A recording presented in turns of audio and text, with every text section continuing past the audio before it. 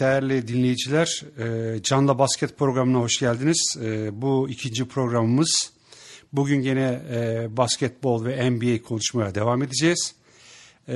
Bu programımız içerisinde son programımızdan bu yana hem Doğu hem Batı grubunda neler oldu, ne gibi değişiklikler oldu, bunlardan bahsedeceğiz.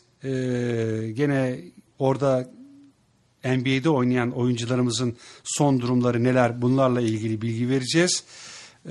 Dolayısıyla bu program tamamen bu konularla dolu olacak. Ayrıca şunu da anons etmek istiyorum. Gelecek haftadan itibaren programımızı haftada 2 gün yapacağız. Bu birinci günde ve ikinci günde genellikle gene bu Doğu ve Batı grubunda neler oluyor, maçlar nasıl gidiyor, ne gibi değişiklikler oluyor? Çünkü Şubat ayının 21'inde transferler bitecek. Playoff'lar öncesi takımlar son hazırlıklarını, özellikle playoff'a kalmayı garantileyen takımlar, varsa sakat oyuncuların yerine yeni oyuncuları transfer etmek suretiyle playoff'lara hazır bir şekilde girmek isteyecekler. Bu transferlerle ilgili haberler olursa onları sizlere ileteceğiz. Ayrıca her programda, her hafta programlarımızın birinde Doğu ve Batı grubundan birer takımla ilgili size daha teferruatlı bilgi vereceğiz. Bu konuyla ilgili gene daha önce de belirttiğimiz gibi sormak istediğiniz sorular olursa bunları da memnuniyetle cevaplandırmaya her zaman olduğu gibi hazır olacağız. Şimdi gelelim geçen haftadan bu haftaya Doğu grubunda neler oldu? Önce bundan başlayalım. Geçen haftadan bu yana Miami Doğu grubunda birinciliğini devam ettiriyor. Son yaptığı 3 maçın 2'sini kazandı, birini kaybetti. Dün Boston'a karşı, Boston'da deplasmanda 2 uzatmaya giden maçı Boston'un inanılmaz defansı ve inanılmaz gayretiyle 198 Boston kazanmayı garantiledi. Bu arada şunu da söylemem gerekiyor. Boston takımının temel direği olan guardları, playmakerları Rajon Rondo maalesef sakatlandı ve sezonu kapattı. Aynı geçen yıl Derrick Rose'un maruz kaldığı Aşil tendon problemi, onu tahmin ediyorum bir 8-10 ay sahalardan uzak tutacak. Rajon Rondo'nun eksikliğine rağmen Boston inanılmaz bir defans ve inanılmaz bir çabayla Miami'yi 2 uzatma sonunda yendi. Aslında maç normal süresinde bitiyordu ama biliyorsunuz Miami'de bir inanılmaz bir insan var, LeBron James. Son 7 saniyede çok uzaktan bir 3 sayılık basketle maçı uzatmaya götürdü. Fakat sonunda Boston olayı bitirdi ve galibiyeti aldı. New York yerini koruyor 2. sırada. Onlar da son 3 maçın 2 galibiyet 1 mağlubiyetle kapattılar. Daha önce 3. sırada Indiana vardı. Fakat Indiana son yaptığı 2 maçı kaybedince Chicago'da 3 maçın 2'sini kazanınca 3. sıraya çıktı. Brooklyn gene 4. sıradaki yerini koruyor. 26 galibiyet 18 mağlubiyetle. Indiana 5. sıraya indi. Çünkü son 2 maçını kaybetmişti biraz önce söylediğim gibi. Atlanta gene 6. sırada 25 galibiyet 19 mağlubiyetle. Milwaukee o da 7. sıradaki yerini koruyor. 2 galibiyet 1 mağlubiyet aldılar. 23-19 avarajla. Ve 8. sırada Boston var. Onlar da 1 galibiyet 3 mağlubiyetle 21 galibiyet 23 mağlubiyet avarajını elde ettiler. New York'ta bahsetmek istediğim oyuncu Carmelo Anthony son maçta 42 sayı atmak suretiyle takımın galip gelmesine çok büyük katkısı oldu. Amare Stoudemire'de yavaş yavaş performansını arttırmaya başladı ve takıma katkısı çoğalmaya başladı. Bunun dışında Milwaukee çıkışını devam ettiriyor. Muhtemelen Eğer böyle giderlerse Atlanta'yı da bir alt sıraya getirip kendileri 5. sırada veya 6. sıraya gelebilirler. Ersam bu son 2 maçta Cleveland'a gerçi kaybettiler ama 30 sayı 7 reboundla oynadı. Daha sonra Golden State'e karşı galip geldiler. Bu maçta da 18 sayı ve 12 reboundla gene double double yaptı ve takımın en iyi performans gösteren oyuncusu oldu. Bu 8 yani playoff'a kalan 8 takım dışında Philadelphia gene bir galibiyet bir mağlubiyetle ön sıralara yaklaşmaya çalışıyor. Detroit aynı şekilde. Bunlarda bir değişiklik yok. Washington son sıradan bir üst sıraya çıktı. Yani 14. sıraya geldi. Cleveland'da 2 sıra birden atlayarak 13.liğe yerleşti. O da sonlardaydı. Bu daha önceki programda söylediğim gibi playoff'a kalma konusunda Philadelphia dışındaki diğer takımların pek şansı yok. Philadelphia'da maalesef büyük umutlarla transfer ettiği Andrew Bynum'un sakatlığı dolayısıyla hiç kullanamadı bu sene. Jason Richardson da Orlando'dan almışlardı. O da son 5-6 maçtır oynayamıyor sakat. Buna rağmen iyi direniyorlar ama playoff biraz zor gibi gözüküyor. Gelelim Batı grubuna. Batı grubunda epey bir değişiklikler oldu. Daha önceki programımızda Oklahoma grubun liderliğini elinde bulunduruyordu. Fakat yaptığı son 4 maçın ikisini kazanıp ikisini kaybetti. Ve San Antonio 1. sıraya yükseldi. San Antonio da son yaptığı 3 maçın 3'ünü de kazandı. San Antonio herkes pek ihtimal vermiyor ama Greg Popovich gibi çok değerli bir koçları var. Takım yaşlı olmasına rağmen Tim Duncan 36, Ginobili 35, Tony Parker 30'u devirdi ve birçok böyle genç ve yetenekli oyuncular var, ismi duyulmamış ama Popovich inanılmaz güzel bir basketbol oynatıyor San Antonio'ya ve şu an grubun liderliğini eline geçirmiş durumda. 3. Clippers bir basamak düştü. Daha önce 2. sıradaydı. Çünkü son yaptığı maçları devamlı kaybetti. Ancak ta ki düne kadar dün Portland Trail Blazers'ı kendi evinde yendi ve 4 maçtır süren mağlubiyet serisine son verdi. Tabii bunun önemli nedeni NBA'in en iyi gardı bana göre olan Chris Paul'un son 5 maçta oynayamaması ki dizinde bir sakatlığı var. Yerine oynayan Eric Bledsoe çok iyi ve çok yetenekli ve çok güçlü bir ve atletik bir oyuncu olmasına rağmen tabii tecrübe faktörü ve diğer konular biraz Chris Paul gibi aynı performansı göstermesine mümkün kılmıyor. Fakat bir 4 maçlık mağlubiyet serisini durdurmaları onların tekrar bir çıkış için hazır olduklarını gösteriyor. Tabii bu arada Clippers'ta Black Griffin inanılmaz oynamaya başladı o da. Tahmin ediyorum Clippers 3. sırada bitirecek. Memphis gene 4. sırada 28 galibiyet 15 mağlubiyetle.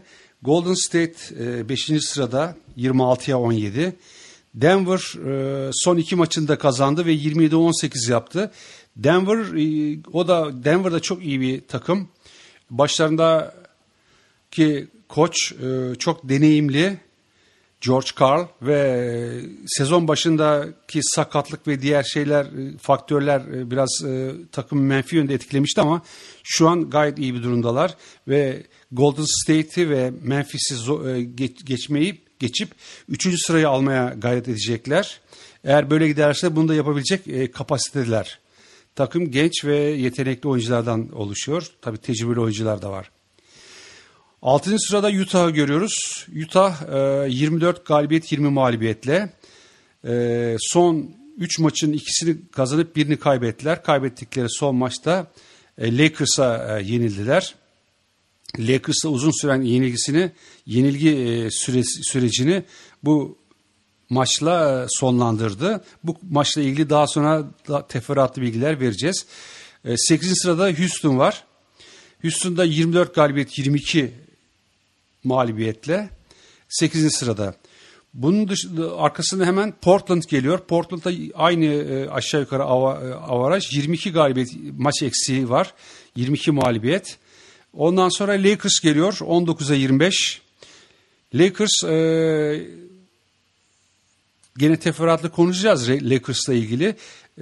Bu maçlar çok önemliydi. Kendi sahasında hem Utah'ı arkasından da dün Oklahoma City ki bana göre şu an ligin en iyi takımlarından bir tanesi. Yenerek üst sıralara tırmanmaya çalışıyor. Geçen programda ben Lakers'tan ümitsiz olduğumu, playoff'a pek kalacaklarını zannetmediğimi söylemiştim. Herhalde benim bu şikayetlerimi duydular ki bu son 2 maçta bir sıçrama yaptılar. Biz de bu arada kendi kendimize biraz gelin göğe olalım. Bu maçla ilgili tekrar konuşacağız dediğim gibi. Dallas 19'a 25 Lakers'la aynı avarajda. Onlar da tabii playoff'lara kalma mücadelesini sürdürüyor. Bunun dışında Minnesota 17'ye 24. Tabii Minnesota sezonu aslında iyi başlamıştı. Onlarda çok yetenekli oyuncular var. Özellikle Kevin Love hem 4 hem 5 numarada oynayabilen bir oyuncu. Elini kırdı, düzeldi, tekrar kırdı. Muhtemelen 2 ay yok ve Minnesota'nın her sene olduğu gibi playoff'a kalma hayali biraz uzakta. Sacramento 16-29, New Orleans 15-29 ve Phoenix 15-30'la bu grubu sıralamasını sonlandırıyor. Gelelim Utah'a. Enes ne yaptı, neler yaptı? Önce bugüne kadar olan maçlarla geçen sene Enes'in ilk senesi bir mukayese yapmak istiyoruz. Enes bu sene 6.3 sayı, 4 rebound ve maç başına yarım blokla oynuyor ve 14,5 dakika süre alıyor. Geçen sene yani ilk çaylak sezonunda 4.6 sayı, 4.2 rebound ve 0.3 blok ortalamasıyla oynamış ve ortalama 13.2 dakika süre almış. Aldığı sürede bir yükselme var. Sayısında yükselme var. Rebound aşağı yukarı aynı. Bloğu biraz yükselmiş. Demek de bu da gösteriyor ki geçen seneye oranla performansı biraz daha iyi ama 14,5 dakika Enes'in yani gerçek Enes'i göstermesi için bence yeterli bir süre değil. Dediğim gibi sezon sonunda neler olacak? Tabii bu Utah Jazz'ın sezondaki performansı önemli. Playoff'a kalacak mı kalmayacak mı? Belki daha önceki programda söylediğim gibi Al Jefferson veya Paul Millsap'tan birini göndermeleri söz konusu olabilecek.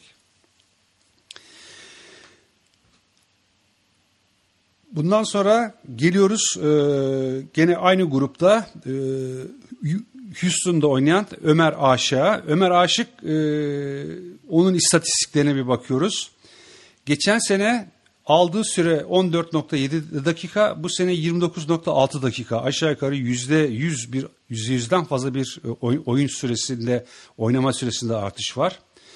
Geçen sene 3.1 olan sayısı, maç başına sayısı bu sene 10.2. 5.3 olan reboundu 11. 1 olan blok sayısı da 1.1'e yükselmiş durumda ki bazı maçlarda koç onu çok az oynattı. Yani 20 dakika civarında oynattı. Tabii dolayısıyla hem aldığı rebound hem de yapabileceği sayı miktarlarında bir düşme oldu. Öbür gruptaki Ersan'la ilgili onun istatistiklerinden de biraz bahsetmek istiyorum. Geçen sene biliyorsunuz Ersan özellikle ligin ikinci yarısında inanılmaz bir performans gösterdi. Hatta bir maçta 26 rebound 30 küsür sayı attı. İşte geçen sene mukayese ettiğimizde 13 olan ortalama maç başına ortalama sayısı bu yıl 10.6. 8.8 olan reboundu 6.3. 0.7 olan bloku bu sene 0.5. Oyun süresi de geçen sene 20 dakikaydı, bu sene 24 dakika. Bunun da nedeni geçen programda bir nebze bahsetmiştim. Ayrılan koç Skys'ın sezonun ilk 5-6 maçından sonra Ersan'ı yedek sırasına çekip maça sonradan girmesi onun bu aldığı sürelerin düşmesinde bir neden oldu. Fakat şimdi tekrar ilk 5'te oynamaya başladı ve dolayısıyla bu süreleri de ve istatistikleri de artacak gibi gözüküyor. Evet değerli dinleyenler, şimdi geldik benim takımıma, yani Lakers'a. Biraz da Lakers'tan bahsetmek istiyorum. Dediğim gibi son 2 maçlarını kazandılar. Önce Cuma akşamı Utah'ı, Pazar günü de Oklahoma City'yi yendiler. Buradaki en önemli husus Los Angeles Lakers'ın oyun sistemini değiştirmesi. Bu konuda kesin bilgimiz yok. Acaba koç mu oyun sistemini değiştirdi, yoksa oyuncular, özellikle Kobe yönetimi ve koçu bu konuda ikna mı etti bilemiyorum. Yani Mike D'Antoni'nin, Lakers koçunun pick and roll sistemi, ki o 2 oyuncuyla oynadı bugüne kadar. İşte Phoenix Suns'la koçluk yaparken Amara Stoudemire ve Steve Nash'i bu şekilde kullanıyordu. İşte New York'ta bunu yapamadı çünkü Carmelo Anthony sisteme uymadı. Lakers'ta uymadı. Şimdi bir değişiklik var. Şu kadarını söyleyeyim. Kobe son 2 maçta 14 asist ve 9'ar reboundla oynadı. Attığı sayılar ilk Utah maçında 14, Oklahoma maçında 21. Yani birer rebound daha alsaydı triple double yapmış olacaktı. 3 branşta da çift haneli rakamlara ulaşacaktı. Ki artık kendisinin de ifadesi, onlar o kadar önemli değil. Bir de Lakers'ta çok ilgi çeken bir şey var. Son 2 maçta top oyun dışında kaldı ve zaman durduğu zaman veya hakemler bir faul çaldığı zaman bütün oyuncular bir araya geliyor. Konuşuyorlar, birbirlerini destekliyorlar ve tekrar oynamaya devam ediyorlar. Defans daha iyi, enerjileri daha fazla ve bu enerjilerini özellikle Oklahoma maçında çok daha bu enerji yükselişini gösterdiler. Kevin Durant gibi ve Russell Westbrook gibi 2 genç ve süper starı belirli bir seviyede tutmak suretiyle maçı kazandılar. Tabii bu arada Lakers'ta Dwight Howard'ın performansından herkes şikayet ediyor, özellikle taraftarlar. 2'ye bölünmüş durumda. Bir kısmı diyorlar ki biz Bynum'u göndermeseydik, fakat eğer Bynum'u göndermeseydik, Bynum bu sezon hiç oynayamadı. Transfer oldu Philadelphia'da. Ne olacak o zaman? Tek başına Pau Gasol bir işi götüremezdi. Gene de şöyle bir baktığımız zaman Dwight Howard şu an ligin en çok rebound alan oyuncusu. Blok çekmede de şut blok etmede de 2.4 ile gene ilk 4 içerisinde. Onu da Bynum'la mukayese ettiğimiz zaman geçen sene Bynum 18.7 sayı, 11.8 rebound ve 1.9 blokla oynamış. Bu sene Dwight Howard'ın performansına bakıyoruz. 16.5 sayı, 12 rebound, 2.4 blok. Çok bir şey fark ettiğini zannetmiyorum. Dediğim gibi Bynum'un da geleceği belli değil. Dizide problemi var ve her sezon bu sıkıntıyı Lakers yaşadı Bynum'la. Sezon hep geç başladı. Bu dizideki problemden dolayı ve şu an aşağı yukarı 3 ay bitmek üzere NBA başlayalı ve daha tek maç oynamış değil Andrew Bynum. Onun için ben Lakers'ın Bynum'u gönderip Dwight Howard'ı getirmesinde bir hatası olduğuna katılmıyorum. Ancak tabii artıları eksileri var. Bynum da çok yetenekli bir genç bir oyuncu. O da işte 24-25 yaşına geldi. Fakat Bynum'un şutu Dwight Howard'dan çok daha iyi. Çünkü Dwight Howard ancak layup veya smaçla sayı yapabiliyor. Şutu çok zayıf. Fakat Bynum bunları yapabildiği gibi şutla da çok güzel sayılar kaydedebiliyor. Eli bayağı düzgün. Onun için daha fazla bu konuda mukayeseye gerek yok. Artık herkes gideceği yere gitti. Lakers'da Dwight Howard'la mutlu olmak durumunda. Evet sayın dinleyenlerimiz, bu akşam bugün sizlerle konuşacağımız, NBA ile ilgili konuşacağımız konular bunlar. Haftaya kadar sizlerden tekrar ayrı kalacağız. Haftaya gene en son değişiklikleri ve skorları, sıralamaları ve oyuncular hakkında bilgileri vereceğiz. Ve Doğu ve Batı grubundan birer takımı tanıtmaya devam edeceğiz. Ben hepinize saygılar ve sevgiler sunuyorum. Hoşça kalın. Gelecek programa kadar görüşmek üzere.